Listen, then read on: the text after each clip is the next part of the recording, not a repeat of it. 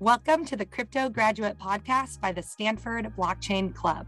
I'm Julianne, a student at Stanford's Graduate School of Business. And I'm Raman, an electrical engineering PhD student at Stanford.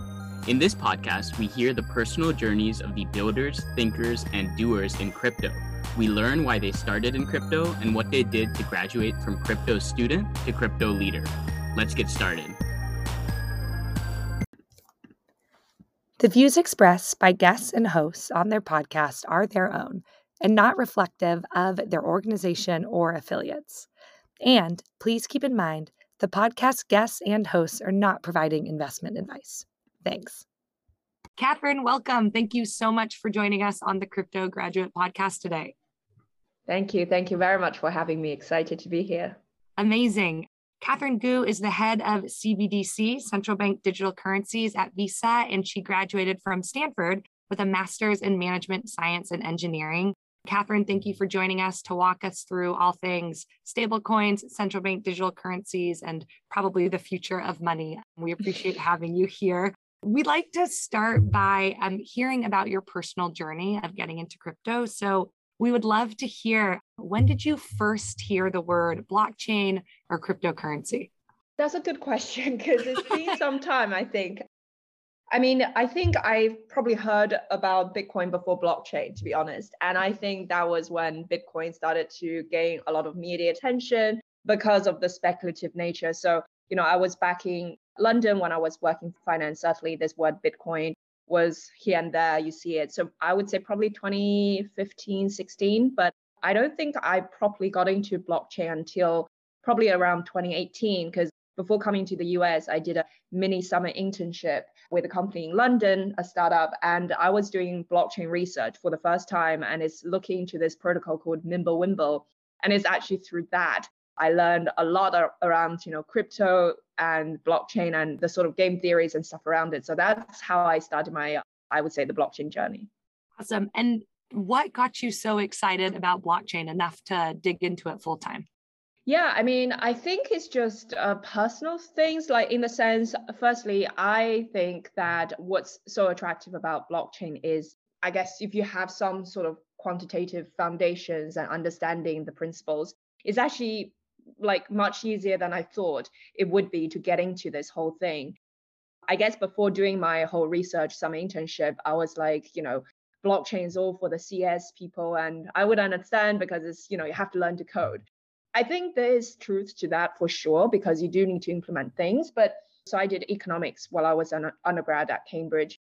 And actually having that Cambridge sort of economics background helps a lot, because there's a lot of sort of economics, the whole mechanism design incentives involved when it comes to blockchain. And I think that's the beauty of it, because it's really kind of combining maths, combining CS, combining economics and finance all together to come to this sort of new technology. And that's really exciting for me because, just by chance, somehow, I had work experience in finance, I did economics. I really love the idea of just thinking about these things and from a more mathematical angle. So that's how and why I guess blockchain becomes so attractive to me. So Yeah, no, and that's awesome because that's actually a common theme where a lot of people are intimidated by it at first. And then, I always tell my friends, for example, 50, 100 hours, and you would learn surprisingly a lot about it, and probably learn more about econ than you ever have. I'm an engineer, so I never formally learned economics, but it's really cool to learn that stuff by proxy of being into blockchains. Definitely. And I think it's like you're actually putting economics this time around to practice, because you really need to watch out for those incentive mechanisms, because everything is assuming, decentralized. So there's no regulators or government to kind of providing those safeguards, to protect people. So then anything can be hacked. And therefore, how do you ensure that people don't have that incentive to do so? So I think that's actually, putting the real economics into challenge. So yeah. Yeah. On this thread, Catherine, we know you studied economics and also have your master's in management science and engineering. Mm-hmm. Which of those two backgrounds has prepared you best for being in crypto? And which of the two do you find kind of keep you interested and engaged as you think about staying in this industry? Right. So I have to make a shout out to CS 251, because I don't think without that class, I would never get into crypto. So definitely by studying and later on working with Professor Dembélé was fantastic. That class, I would recommend anyone at Stanford who have the chance to take it. And I was lucky, actually, that first quarter when I was at Stanford, I took CS 251, and then there's another class called 269I, which is the incentives in CS, and was taught by Tim Roughgarden.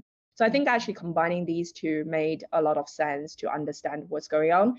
And I would say certainly all my training and education from the Stanford 2-year period definitely laid a lot of good foundation for me to get into the crypto and blockchain industry, because after that CS 251, I was doing research into like MakerDAO, understanding it from sort of a data scientist perspective, because I was doing some empirical analysis using all the data available out there. So that was really fun, but also allows me to actually learn from a real project around blockchain. So yeah.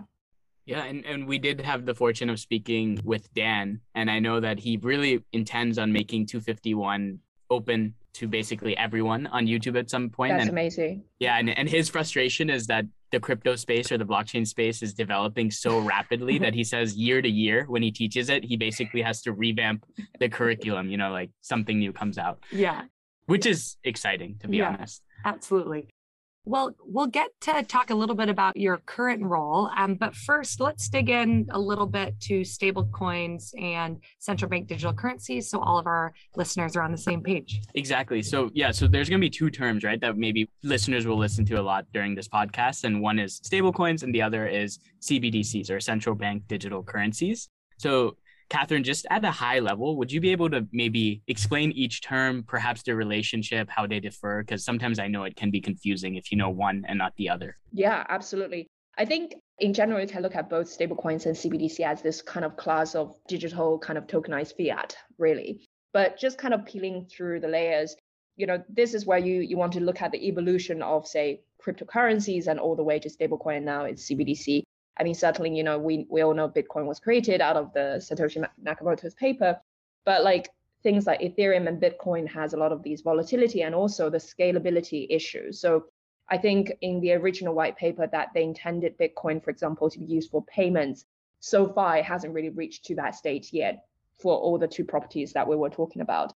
And stablecoin actually emerged because people can see the benefit of something which is natively available on blockchain, but also something stable for them to use for specific use cases. And this is where we want to understand exactly, why stablecoin was created in the first place. So as we know, there's a lot of trading activities on the whole blockchain ecosystem. For people to trade in and out, then you have this realized P&L on your balance sheet.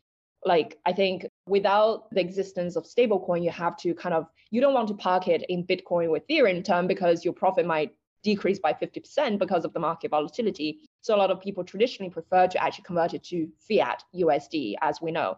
But that takes, because you're interacting with a banking ecosystem, something on Web3 and something on the banking ecosystem takes like 2 or 3 days. It might be kind of even longer. Clearly, that's not a very efficient system for people for that specific use case. And this is how, the whole stablecoin got created, and hence driving still to this day a major, I would say, use case of stablecoins. Now, thinking about what is stablecoin exactly. So stablecoin is really that, it is stable to something, right? To something underlying value. And we have a whole range of stablecoins, but of course, the best well-known stablecoins, those which is USD stablecoins. And what they represent is essentially their value is 1-to-1 exactly to the underlying US dollar. So when US dollar goes up or down relative to other foreign exchanges, the stablecoin USD should go exactly like that.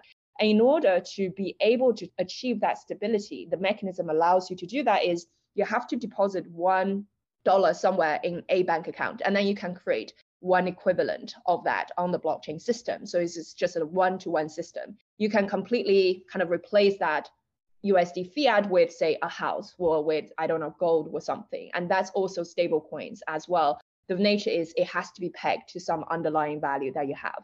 And I think, with that notion, it's pretty simplistic. People understand, well, if I want to have a US dollar equivalent that lives natively on blockchain and for this range of activities I want to do, that's why I think, USD stablecoins make a lot of sense. Of course, nowadays you have other sort of euro and pound stablecoins and stuff as well. Now, this has been going on, I think, for probably the past 5-6 years. And, now stablecoin has achieved such an incredible market cap in circulation in general. And this is where the central banks start to take notice of the activities happening in that entirely private-driven ecosystem. And for the right reason, right? Because, central banks' role, the pure mandate is really trying to engage on inflation, trying to make it within the target, and also with that, I guess, eye towards, maintaining economic growth and labor market activities and so on. Now, money represents a very huge important thing in the whole as a key instrument to regulate the economic activities. Because by quantitative easing or by tightening, this is where you really regulate the economic activities in the world. But if you have this whole new set of emergence of stablecoins, which represents private issuance of money, that kind of poses somewhat a threat in the future if stablecoins gain even larger market share, because that really does directly implicate, what is the central bank's monetary policy, how effective it could be.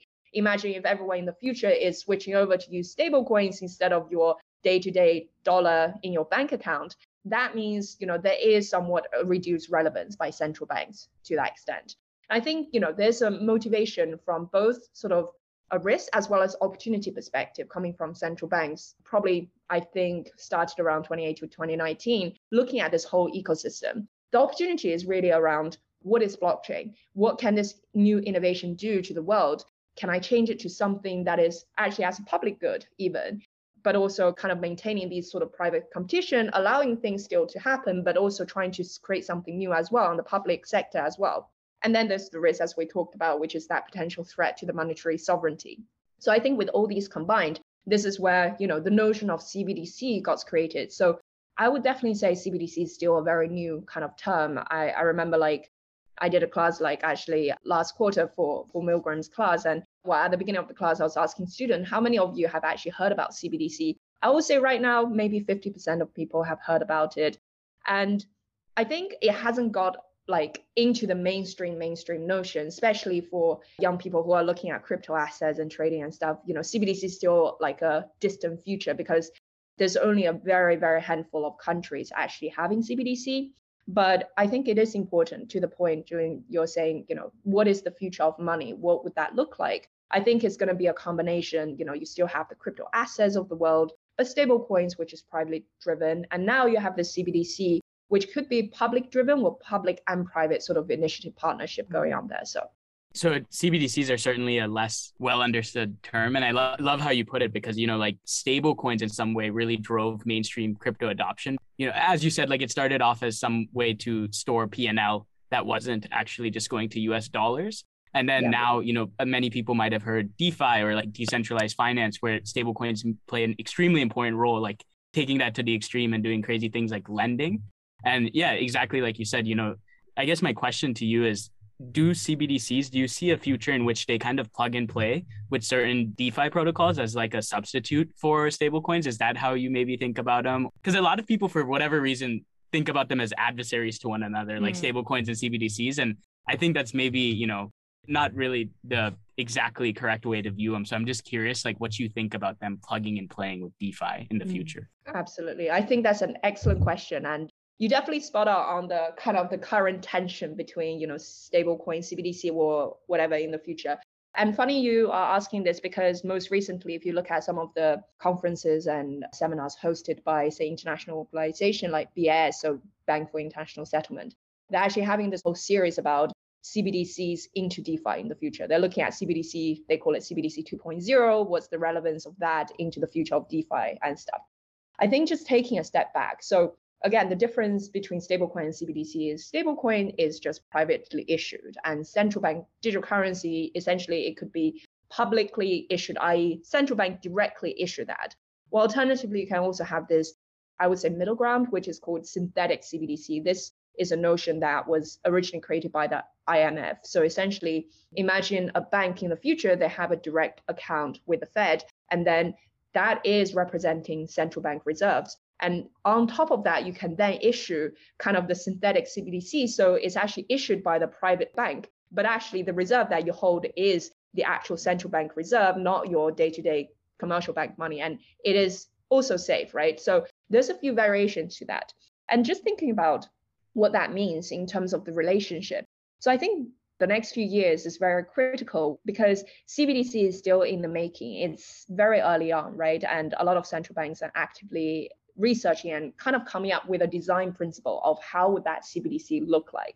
And I think, whether people think about tension or like competitive nature or complementary, ultimately it will depend on the use case. And I really do believe that. And I think, that use case is going to look very different of what's the future use case in the US versus somewhere in the emerging market like Brazil or Mexico. But because, simply people have different preferences for money and they have different use cases for whether that's a USD stablecoin or whether that's a Brazilian digital real in the future. And I think that is really critical thing when people are thinking about these sort of competition or not, because it's a very nuanced thing. And like, I would love to see that there is more sort of synergies and symbiosis between CBDC and stablecoins, then it has to be one or the other. Again, what does the future of CBDC could look like? Well, it could look like very different from how a cryptocurrency is created. It doesn't even need to be built on a blockchain system. It could just be built on, the existing payment rails that we have today. Now, how easy is it then for CBDC to interoperate with all the things in, say, Bitcoin, Ethereum, stablecoins? Probably not a lot. But if CBDC is created on blockchains, then there's actually a lot of interesting use cases. Again, it really depends on if that country is really looking for these specific use cases. So, if let's say a central bank is thinking about, the future of metaverse, the future of decentralized finance, could I have another version or another option for consumers to access these markets through something other than stablecoins or something other than, say, a US stablecoins?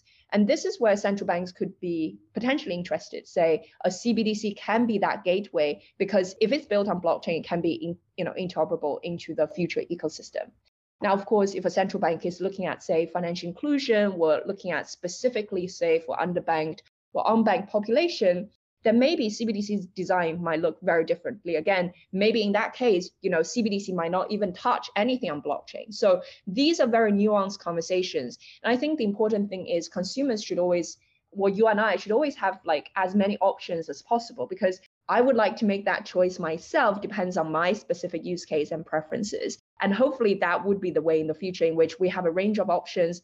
All of them are accessible and friendly, because I do, by the way, feel that just to teach my grandparents to use a digital wallet, that's kind of impossible, right? So that's the thing. So we need to think about a lot of these different angles. And I would always highlight use case is the number one. So yeah.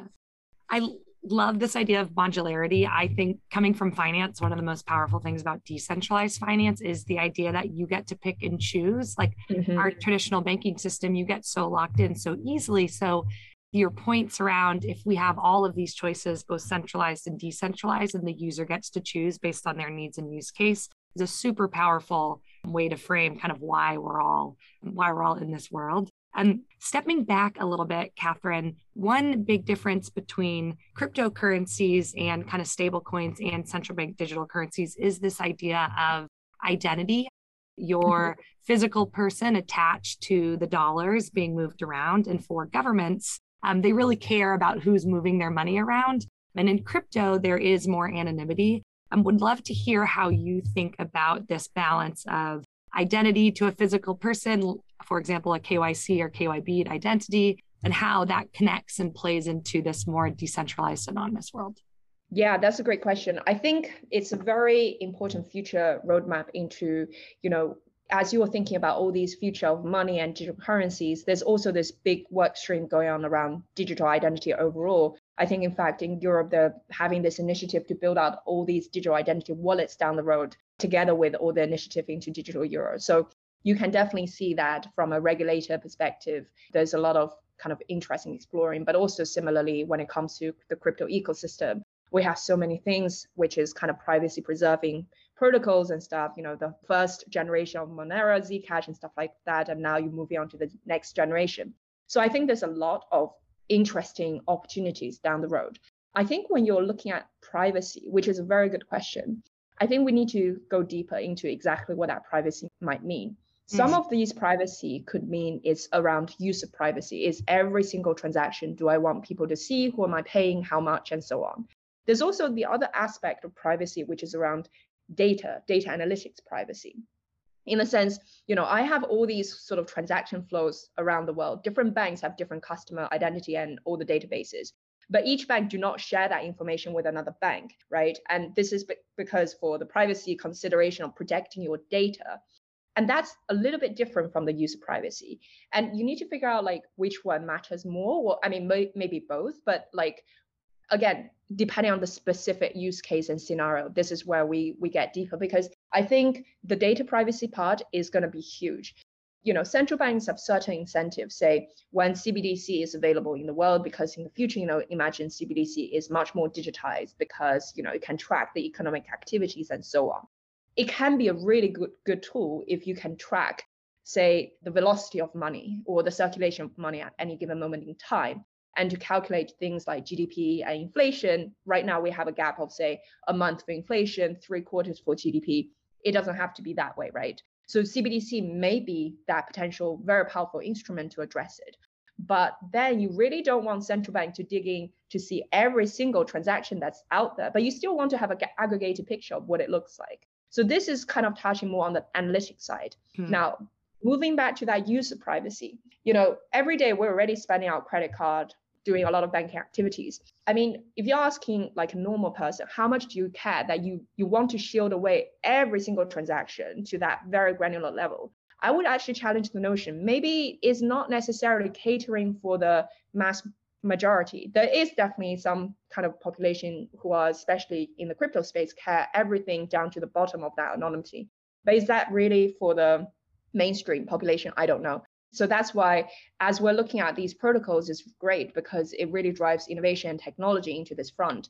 And then when you're thinking about, say, what does that mean in terms of, say, a startup idea or product, then you need to start doing the sort of market research and understanding to what degree people really want versus like, what do you want to make sure that is, say, satisfying all the legal and regulatory compliance related stuff. Yeah.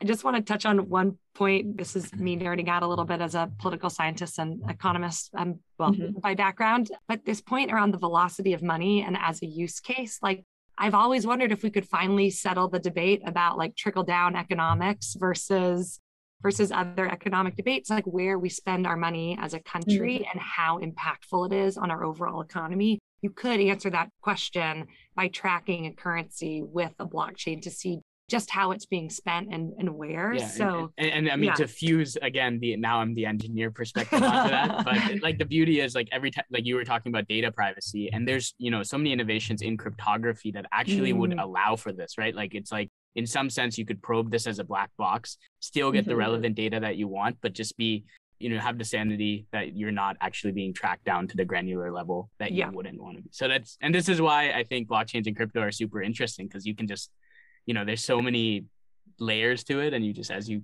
get down the rabbit hole, I think even when we talked with Professor Dan Bonnet, like he was talking about how he could talk on and on about anything just because there's like an infinitely deep rabbit hole around any of these things. Yeah. So I did have one question about like the user privacy, right? So like differentiating data privacy versus like identity privacy in some sense. Like I've thought a lot about this, and I think in like functioning society, if you're interacting with financial services that are more like credit oriented, it might make sense why you don't deserve to have like the user not deserve, but I mean like you can't be completely anonymous, right? Because it's very difficult for me as a service provider to like give someone something if on credit if I have zero indication about like many like layers about this person. And I would actually add to the point that your identity could be the benefit to that. There's definitely a lot of things you can leverage, right, based on your identity. That goes into reputation. We know that the credit score and reputation, reputation score is also being implemented in blockchain. So I think there is definitely value to identity. I don't know, again, depends on what you're looking for. I think certain use cases deserve a lot of benefits coming from that identity notion, whether that's your true identity or something else. You can start really leveraging the value out of that. So and it's such a difficult question, but I like, like if I just want to transact with someone, and if I'm doing something as simple as buying a product and I can prove to them via blockchain that I verifiably have that much money, then now, my identity should not matter in the slightest, whether I'm Indian American, whether like whatever I am, right? That shouldn't matter. But there's so many cool, maybe economic and political science questions to be solved around credit identity and these types of things. So it's a hot topic, and obviously there's no good solution, because I'm sure there's going to be.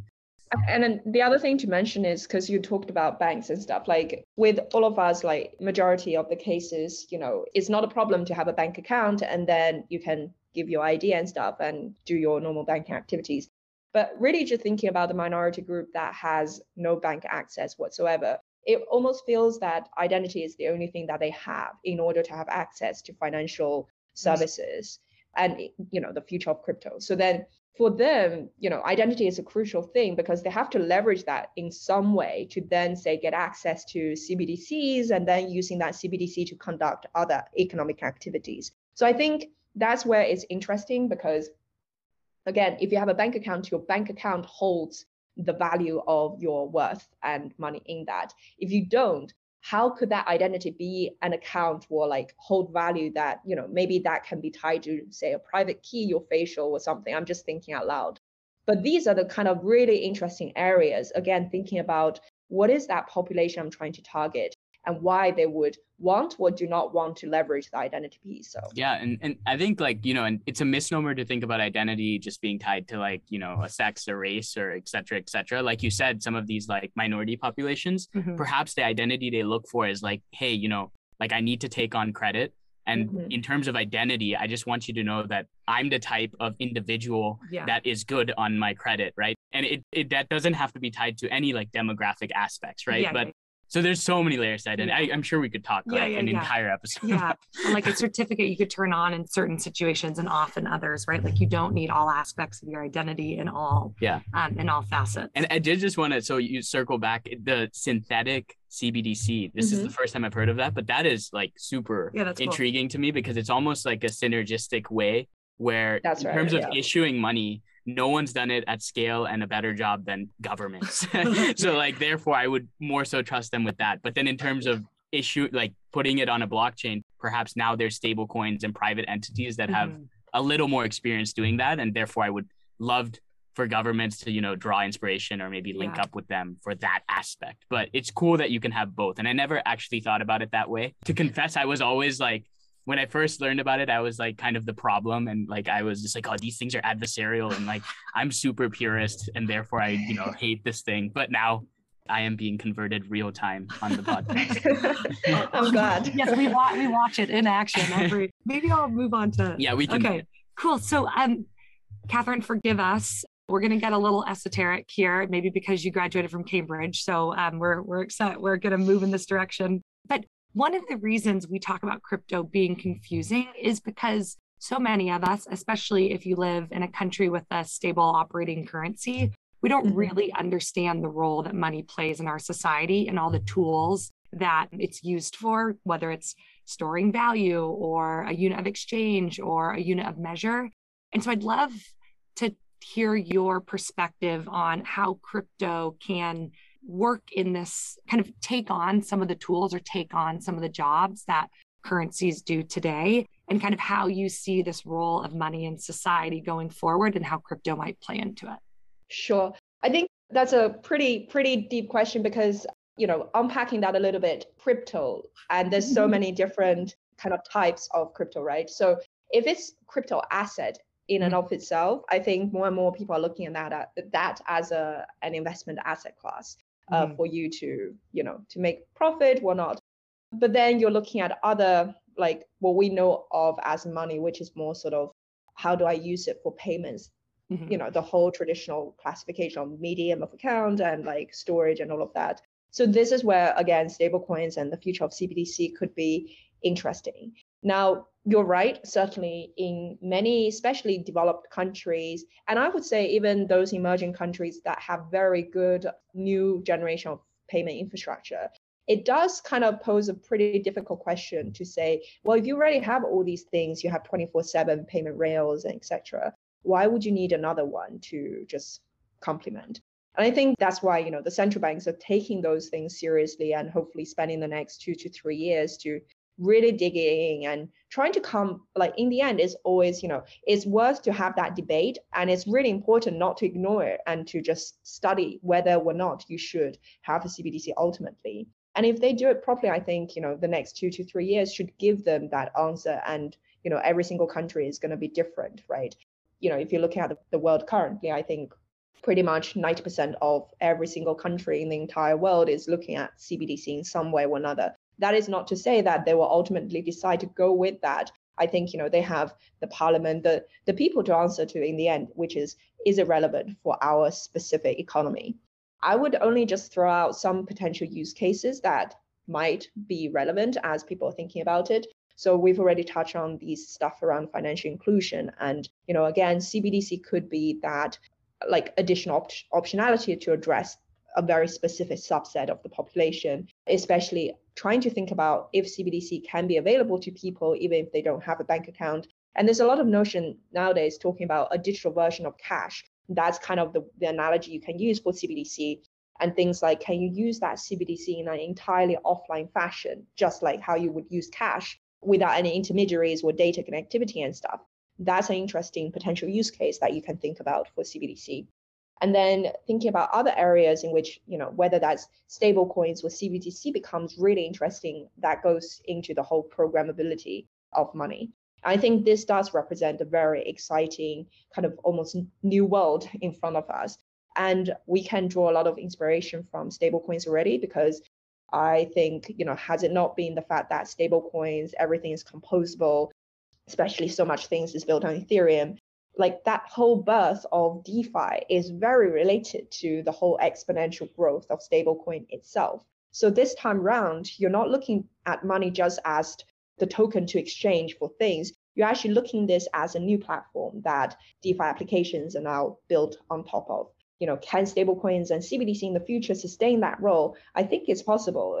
Again, it depends on that technical design of what the CBDC or stablecoin can look like. But you can definitely kind of like imagine to write a whole set of smart contract and stuff, put it directly and to interact natively with stablecoins or CBDCs. So I think these are potential things we've never done before. I mean, again, it's a completely new area. It deserves a lot of attention for people to do proper research, understanding both the risks and opportunities. But that's, I think, what's kind of quite exciting for the future of money. So yeah.